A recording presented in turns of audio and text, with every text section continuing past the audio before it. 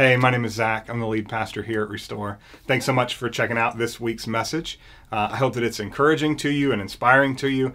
I hope that it causes you to dive deeper into the scriptures. And I hope that you're able to do that with some people around you, with some community. But if you don't have that, we would love to invite you into the community here at Restore. If you want to take a next step, get more connected, you can just go to restoreaustin.org/connect, fill out a card on there, and I will personally reach out to you in the days after you do that. And if you want to grab coffee with me or just get more information about the church, I will make myself available to you for that. As you will hear, we are in this thing called a year around the table, and it really comes from this vision that God's given us, that Restore will be a place where anyone has a seat at the table and everyone experiences the extravagant love of Jesus. So A, I hope that you experience the extravagant love of Jesus as you check this message out. And B, if you don't have a table to sit at, we want to invite you to Jesus' table here at Restore. I really just want to start off this morning by saying thank you. Because last week I preached a message that could have easily been met with a defensiveness. Right? I talked about ways in which we contribute to the toxic cycles of acquisition and consumption, about our tendency to hoard resources to the detriment of our neighbors. I gave a bit of history of a time, multiple times, when the United States has chosen hoarding instead of generosity and the wealth gaps that still exist because of it, especially in black and brown communities. I even preached what might be the most severe passage concerning hoarding and consumerism in all of Scripture, James 5. It says, "Now listen, you rich people, weep and wail because of the misery that is coming on you. Your wealth is rotted, and moths have eaten your clothes. Your gold and silver are corroded. Their corrosion will testify against you and eat your flesh like fire. You have hoarded wealth in the last days. Look, hear the cries of the field workers whom you have cheated of their pay. The cries of those who harvest your fields have reached the ears of the Lord Almighty. You have lived on earth in luxury and self-indulgence. You have fattened yourselves in the days of slaughter." A couple of weeks ago, I tweeted that I was going to preach about that, and everybody was like, "Don't do it. That's a bad decision." Yeah. But a bunch of other people were like, I've literally never heard that passage preached. I didn't even know it was in the Bible. So I did all of that last week, and then after all of that, I ended by challenging each of us to stop hoarding, to step back from consuming so much, and to use any extra that we have to help people who don't have enough. Now, I realize it's easy to hear all of that and to make excuses or get defensive. But you didn't. You did the exact opposite. So many of you contacted me or another one of the leaders at Restore last week to tell us what tangible action steps God was leading you to take in light of these truths. Here are a few of my favorites. Sarah went home, made a list of everything she wanted to bless someone else with, and then posted it on Facebook and tagged Restore's account so that anyone who needed something could just come and claim it. Then she would give it to them. John told me he was going to go home and immediately purge everything from his storage unit. He said, "I haven't touched any of it in over a year, so I obviously don't need it, and I bet someone else does." A woman named Amy, who has never been to Restore, stumbled onto Sunday's live stream last Sunday and then called the church phone to say she was so moved that she decided to make a donation online. And then Billy came up to me afterwards and suggested that we do a church-wide garage sale with everyone's extra and then give all the money away. So that's exactly what we're going to do. I thought it was a phenomenal suggestion. I took it to our staff last week. They loved it as well. So in April, we are going to do a church-wide garage sale in partnership with one of our community partners, Louder Than Silence. Now, Louder Than Silence is one of our longtime community partners, and their mission is to empower survivors of sexual violence to seek help and healing. They do this primarily through workshops, support groups, mentoring, and by paying for survivors to go through the vitally important EMDR therapy program. Right now, they have 23 people on their waiting list to begin the EMDR program. The only thing standing between those 23 survivors and the help that they need is funding. So how perfect is it that we can partner with LTS for this garage sale and then give all the money to them? So if you have some things that you were planning to give away, I'd love for you to hold on to it. I know that's like hoarding. That's not what I mean. Just hold on to it for a couple of months and be a part of this church-wide garage sale where 100% of the proceeds will go to helping survivors of sexual violence. More on that as we get closer to it. But listen, all of that, seriously, I just want to say thank you. Because instead of getting defensive, instead of making excuses, y'all got out of your comfort zones and began working to make a difference. Y'all are amazing. It is such a privilege to be one of the pastors here at Restore. I really mean that. We started this series, if you haven't been here, a few weeks ago with a very specific goal: to develop a generous spirit, both as individuals and as a church family. And I'm so grateful to see that happening all around us. So if you haven't been here the past few weeks, let me catch you up a little bit. At the beginning of January, we started a new teaching series called Free from the Love of Money: Principles and Practices to Help Set You Free from Consumerism, Materialism, and Greed. And we did this because being held captive by those things doesn't just hurt us, it hurts everyone. Because consumerism, materialism, and greed cause us to misplace our priorities. What I mean by that is that as Christians, we are called to love people and use money. But those things, consumerism, materialism, and greed, teach us to do the opposite: to love money and to use people. They also teach us to believe the lie of scarcity, that there isn't enough for everyone to have what they need, and so we must hoard as much as we can.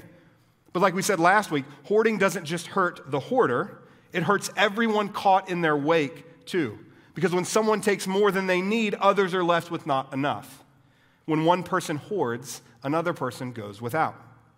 This toxic behavior has infected so much of our society, of our world.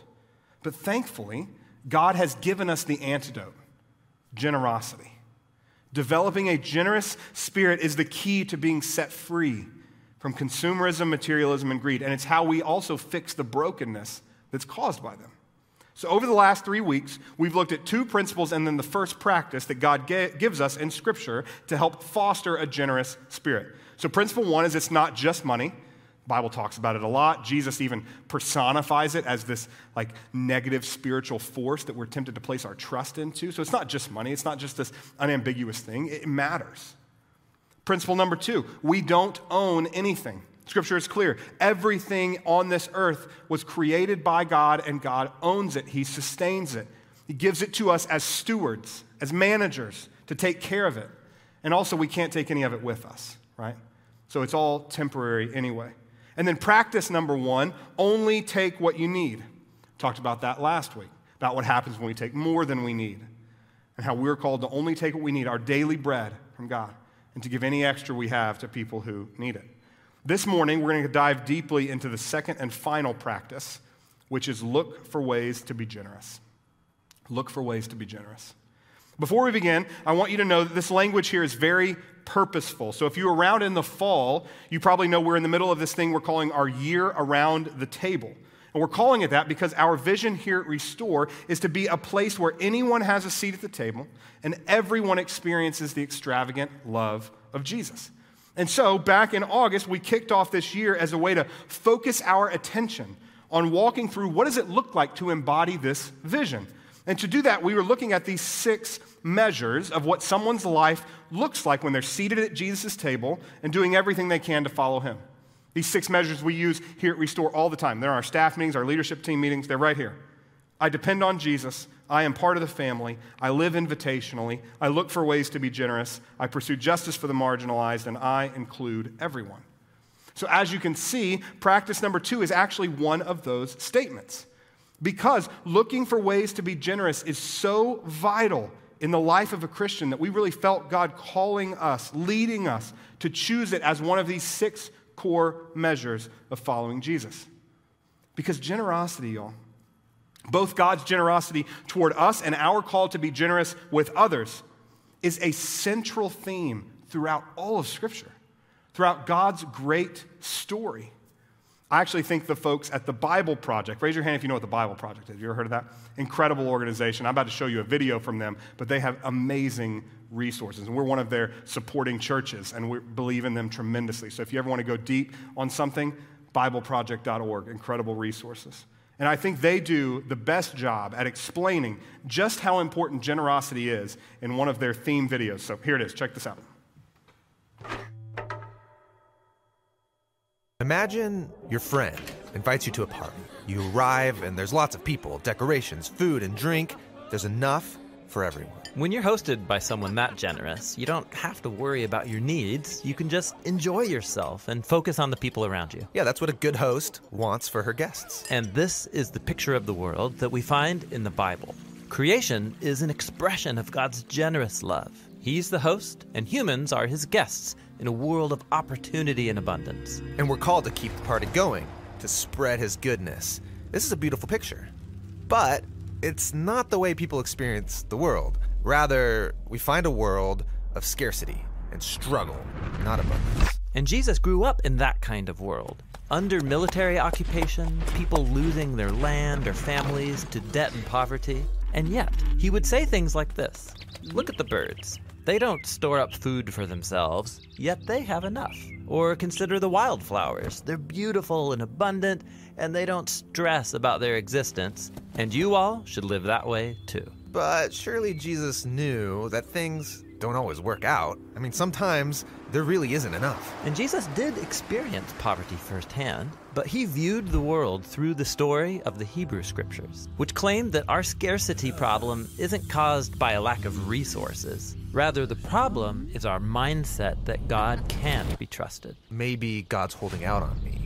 Maybe there isn't enough, and maybe I need to take matters into my own hands. And once we're deceived into that mindset of scarcity, we can justify the impulse to take care of me and mine before anyone else. And that leads to envy and anger, violence, and a world where it seems like there's not enough. The party's over, it's turned into a battleground. But God wants humans to experience his generosity, and so he chooses one people, the family of Abraham, and he promises to give them the abundance that he wants for everybody else. God will provide what they need. All they have to do is trust his generosity. And through them, the whole world will see how generous the host really is. But that's not what happens. Abraham's descendants, the Israelites, enter a land of abundance, and they promptly forget the host who gave it to them. They act like it's all theirs, and like there's not enough.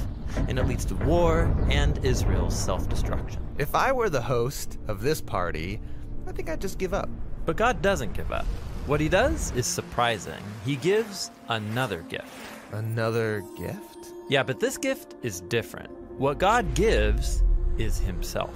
All right, in Jesus, the host himself comes to join in on the spoiled party. And notice, Jesus lives with the conviction that there is enough, and that our generous host can be trusted. His mindset of abundance allowed him to live sacrificially and generously, even towards his enemies. And Jesus called his followers to trust in God's abundance like him. And that's why he said things like, sell your possessions and give to the poor, or don't worry about your life. He's inviting us to live by a different story, one that is built on trust in God's goodness and love. But living generously doesn't mean life is gonna go well. I mean, look at Jesus. He was betrayed by his friends, and he suffered. And this was no surprise to Jesus. He knew that people would take advantage of his generosity. In fact, that was his plan. Really? Yeah, think about it. Jesus knows that we're all hopelessly deceived by this lie that there's not enough. Yeah, that lie needs to be defeated. And so that's what Jesus was doing when he gave us the gift of his life. Jesus' death was the ultimate expression of God's generous love. Yeah, God's love can turn death into life and scarcity back into abundance. Or as the Apostle Paul put it, you know the gift of our Lord Jesus the Messiah, that even though he was rich, for your sake he became poor, so that you, through his poverty, might become rich. And Jesus called his followers to live like the real party has begun. Yes, he called it the kingdom of God. And our invitation to this party is yet another gift, the personal presence of God's own Spirit that can teach us how to trust the generosity of the host, just like Jesus did. Yeah, and when you believe there's enough, you start seeing opportunities for generosity everywhere. With our time and money, our attention. Yes, one of the most important ways that we can experience the abundance of God's new creation is sharing with others because of our trust that God is the generous host.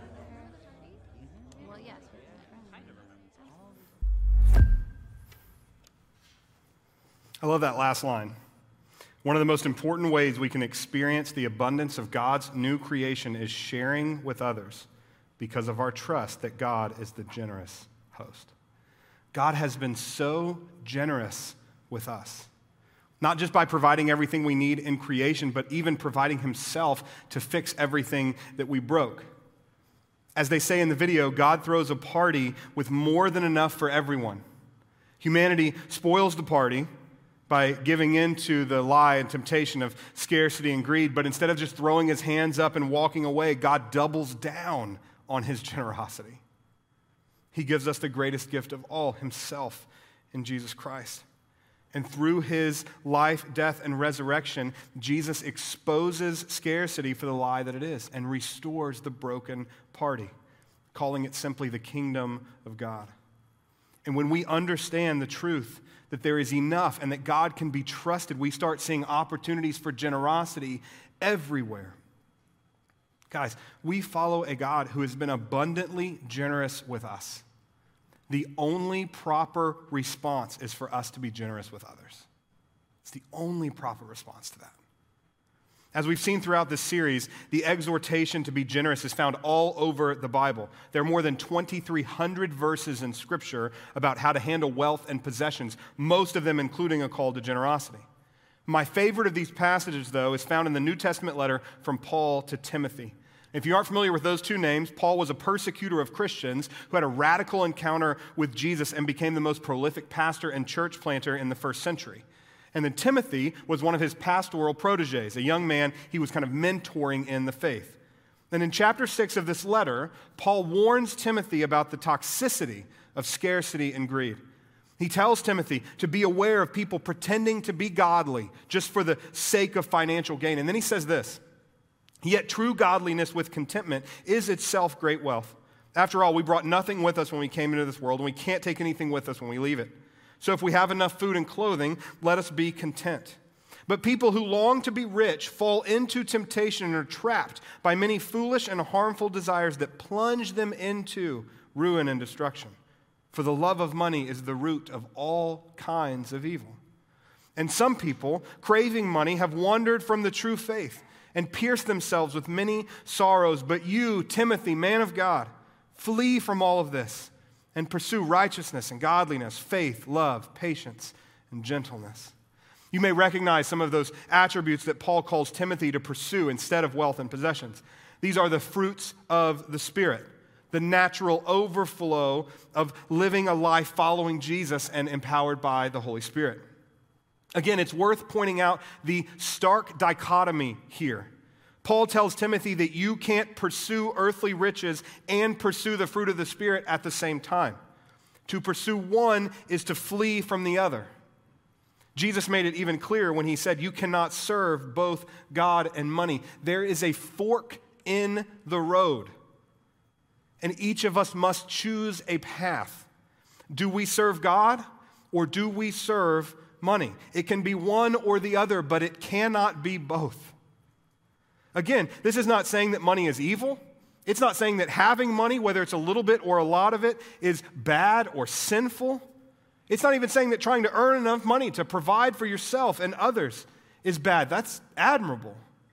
But what Jesus, Paul, and the whole of Scripture teaches is that our posture toward money is what is paramount. What we do with the wealth and possessions that God has given us to steward is what matters most. Paul concludes this section of his letter to Timothy with instructions on what it looks like to steward resources in a godly way. Verse 17, teach those who are rich in this world not to be proud, not to trust in their money, which is so unreliable. Their trust should be in God, who richly gives us all we need for our enjoyment. Tell them to use their money to do good. They should be rich in good works and be generous and willing to share. Rich in good works, generous and willing to share. In this way, they will lay up treasures for themselves as a firm foundation for the coming age, so that they may take hold of a life that is truly life. Again, we see the dichotomy. You can put your trust in wealth or you can put your trust in God, but not both. But I want to focus on those two exhortations here, being rich in good works and being generous and willing to share. Paul is making it so simple here, and I love it. He knows, as we all do, that there are really only two things that any of us have to offer. That is our time and our resources. Those are the two things that we have to offer. Now, we can break those two categories down further, right? Time can include like our talents and our passion, our expertise, and more. Resources can include liquid assets like money and our physical assets like our home and our things. Parse it out all you want, but everything comes back to those two broad categories. We have time and we have resources. Like the old saying goes, if you want to know what someone really cares about, look no further than their calendar and their bank account. That will tell you what they care about. In response to God's radical generosity to us, we are called to use our time to be rich in good works and our resources to be generous and willing to share. Now, all of us have a tendency to be more naturally willing to give one of those over the other, right? Some are all about volunteering their time, but struggle to be generous with their resources. Others find it easy to give money away, but struggle to be generous with their time. But God calls us to do both. We are to look for ways to be generous with both our time and our resources. And Paul says that if we will do this, we will take hold of the life that is truly life. We'll talk more about that in just a moment, what that means. But first, we got to get real practical, okay? What does it really mean to look for ways to be generous? How can we take practical steps toward this calling to use our time and our resources in ways that honor God and support our neighbors? The most common answer to those questions in church is something called tithing. How many of you have heard of tithing? So many of y'all over the last 3 weeks have been like, when are you going to tell us that we have to give 10%? Like, that's coming, right? Just like tell me so I can get mentally prepared for it. Because like I know it's coming.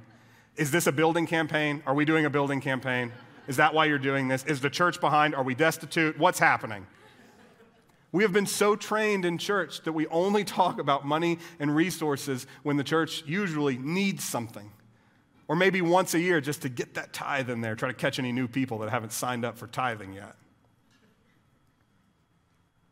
Here's how it usually goes. God has been generous with us. Definitely. We are called to be generous in return. Absolutely. And that means giving 10% of your income to the church. I don't know. They say if you just check that tithe box, then you're done. You've successfully fulfilled the Christian requirement to be generous. Just check that box. You can probably tell from my general tone and demeanor, I don't find that particular outlook to be helpful. I also don't really find it to be biblical, and let me explain what I mean by that. The idea of tithing originally comes from the Jewish scriptures in the Old Testament. But contrary to popular belief, one tithe was not required. It was 3 tithes. One was a tithe on land and flocks and produce that went to the temple. That's kind of the one we normally think of. 10% of anything that comes in, we give back.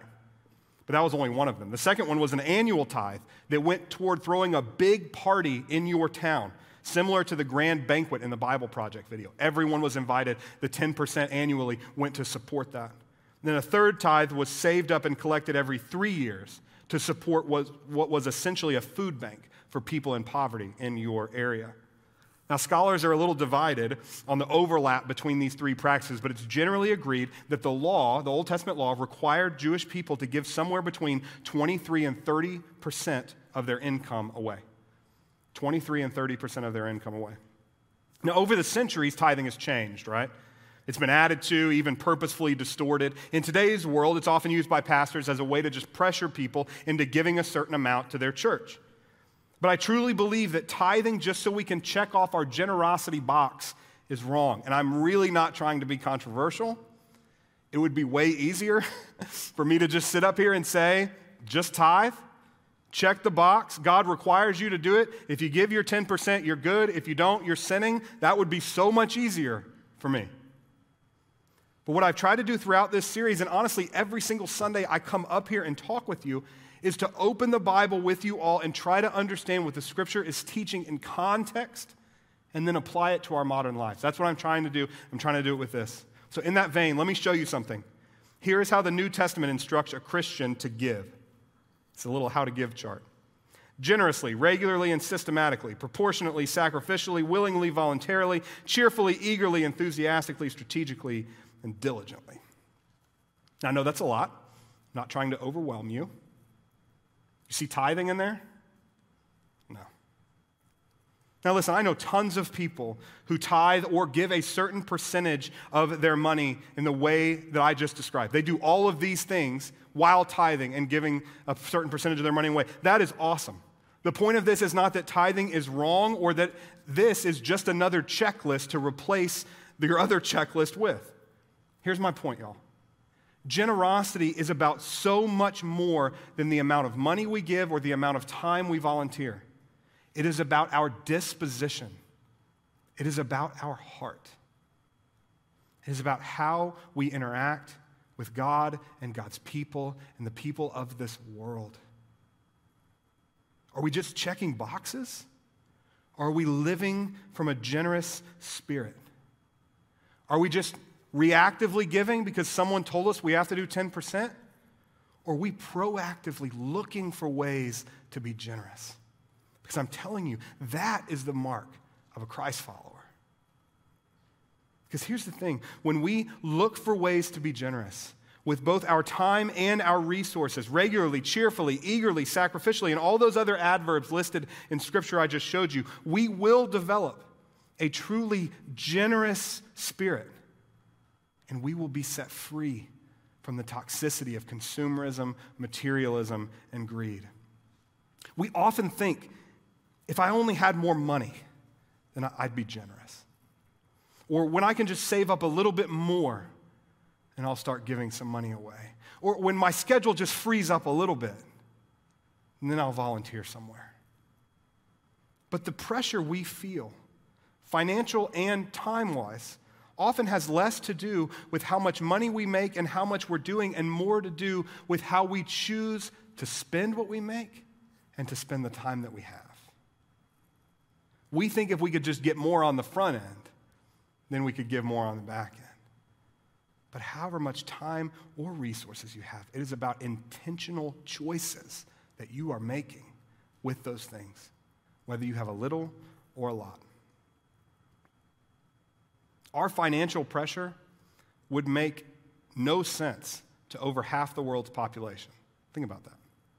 If we sat down with them and explained with them how much money we make and then how much needs to go out, and then all the financial pressure we feel, they would be baffled. They would be confused by that. Now, I want to be clear here. This is not true for everyone. Scarcity is a lie, but because people have believed and acted upon that lie, scarcity has become a reality for many folks, including many of you listening right now, here in the room, online. You don't have any extra. You are forced to choose between necessities because you don't have enough. And if that's you, I want you to know something. Having a generous spirit is not just about giving, it's about receiving too. Remember last week, this scripture, 2 Corinthians? Our desire is not that others might be relieved while you are hard pressed, but that there might be equality. At the present time, your plenty will supply what they need, so that in turn, their plenty will supply what you need. The goal is equality. That word plenty there, it literally means extra. Paul is instructing the church to fill the gap between extra and not enough in people's lives. If someone has extra, a generous spirit looks like giving it away. If someone doesn't have enough, a generous spirit looks like receiving help, allowing someone else, allowing your church family to come alongside you and support you. The church, the body of Christ, us, we exist to fill the gap between extra and not enough. We are a family. We belong to one another. So if you find yourself in a place where you don't have enough, where you are not able to provide basic needs for you or your family, our church exists to fill that gap. That's why we have our benevolence team. This is a group of people under the leadership of our care pastor, Mark Jordan, who freely distributes resources so that folks can pay rent when they're behind, or bills when they're past due, or get groceries that they need, or whatever. But listen, the only way this works is if we all develop generous spirits. Those who have extra need to give generously, and those who don't have enough need to generously receive. Because someday, those who have extra now might find themselves in a place of need. And those in need now might find themselves with extra. And like Paul said, at the present time, your extra will supply what they need, so that in turn their extra can supply what you need. This is how God designed the church. This has been our purpose for thousands of years. The body of Christ exists to fill the gap between extra and not enough. If we will lean into this truth, if we will look for ways to be generous, then as Paul said to Timothy, we will take hold of the life that is truly life. There is no life in greed, but there is abundant life in generosity. This is exactly what Jesus said right before he told that story of the rich fool we've been talking so much about throughout this series. And Jesus said to them, watch out, be on your guard against all kinds of greed. Life does not consist in an abundance of possessions. There is no life in the endless cycle of accumulation and consumption. Greed leads to grief, but generosity leads to joy. Greed leads to grief, but generosity leads to joy. I love how Steve Atkinson says it. He says, we're tempted to think we'll be happy when we accumulate enough.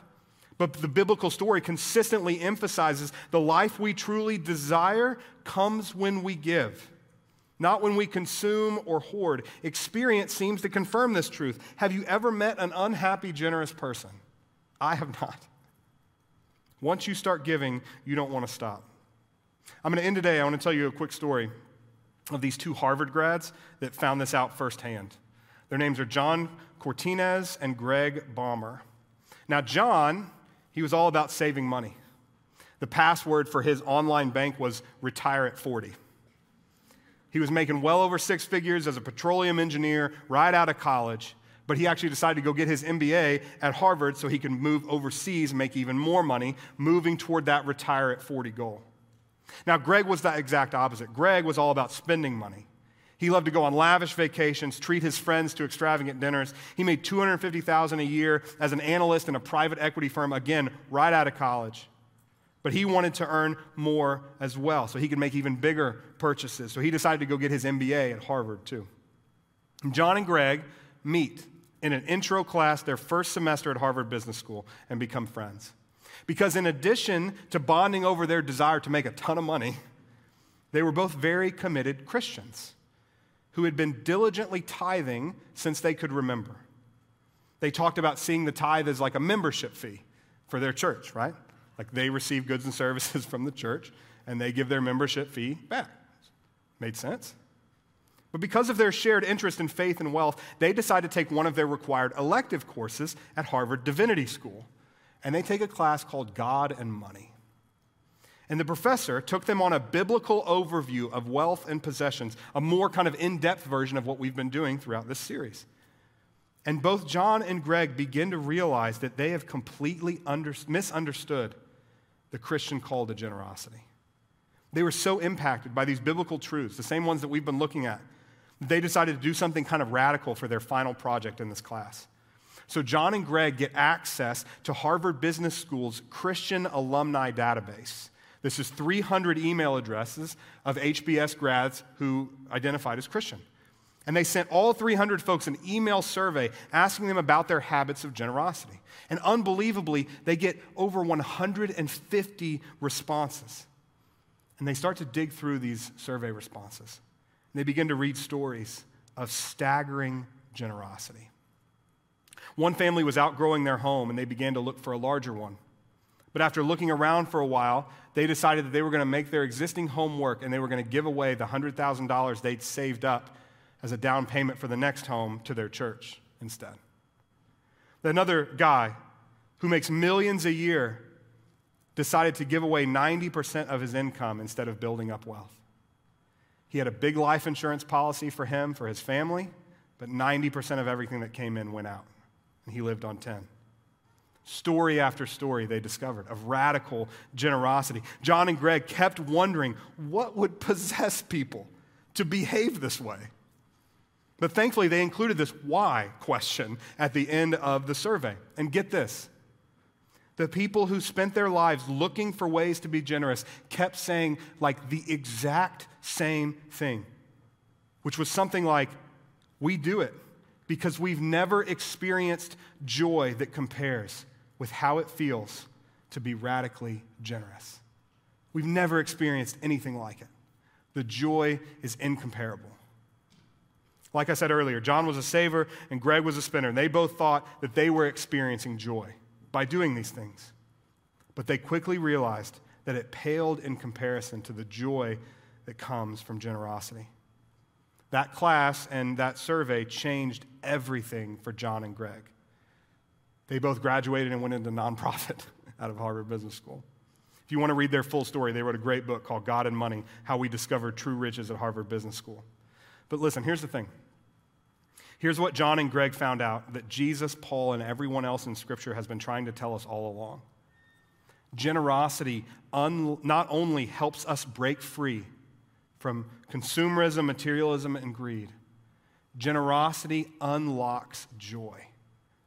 Generosity unlocks joy. Developing a generous spirit, one from which we are able to freely give and freely receive, helps us experience that life that is truly life, that abundance that Jesus wants for all of it. When they asked Jesus, "Why did you come?" He said, "I have come that they may have life and have it abundantly." That life that Jesus wants for each and every one of us is unlocked through generosity. Two other people have found this out firsthand. They're Brian and Violet Sullivan. Some of you know them. They're a part of our church here at Restore. They have spent the last few years making these principles and practices we've been talking about a reality in their lives, and their family has been completely transformed. So I'm so excited that next Sunday we're going to get to hear from Brian about what it has looked like to do this in his family's life as we wrap up our Free from the Love of Money series. This series has been a really fun ride. I just want to say thanks again for going on it with me. I've loved it, and I'm happy to chat through any questions or comments that you have. I've met with a bunch of you already over the last few weeks that are just like, I don't know how this works. How does this work practically? How does this understand this biblically? I would love to do that with you. Happy to do that with you. And thank you again for how you all have just so generously responded to this. It's such a beautiful thing to behold. I'm teaching you all this for two reasons. I believe it's my job as a shepherd, as the person who is trying to help you relate to the truths of Scripture. But way more than that, it's because I have experienced joy that comes from generosity, and I want you to experience it too. Because I love you and I care about you, and I want you to have that abundant, full life that Jesus talks about. That's why I'm up here doing this. So let me pray. Lord God, you are so good. You are so generous, and we are so grateful. Thank you, God, that even as you made the most generous party in the world and gave us everything that we need, and then even after we got spooked, got scared, believed the lies of scarcity and greed and messed it all up, God, that you didn't walk away. You doubled down on your generosity. And thank you that through the life, death, and resurrection of Jesus, we have been empowered to live lives of generosity too. And I pray that we do that. I pray that we lean into that. Transform our hearts, transform our lives. Help us to be people marked by generosity as individuals and as our church. I pray that our church would have a reputation in this community, in this city, and around the world as a church that just does beautifully generous things, that helps, that serves, that looks for ways to do good. And we pray all of this in Jesus' name. Amen.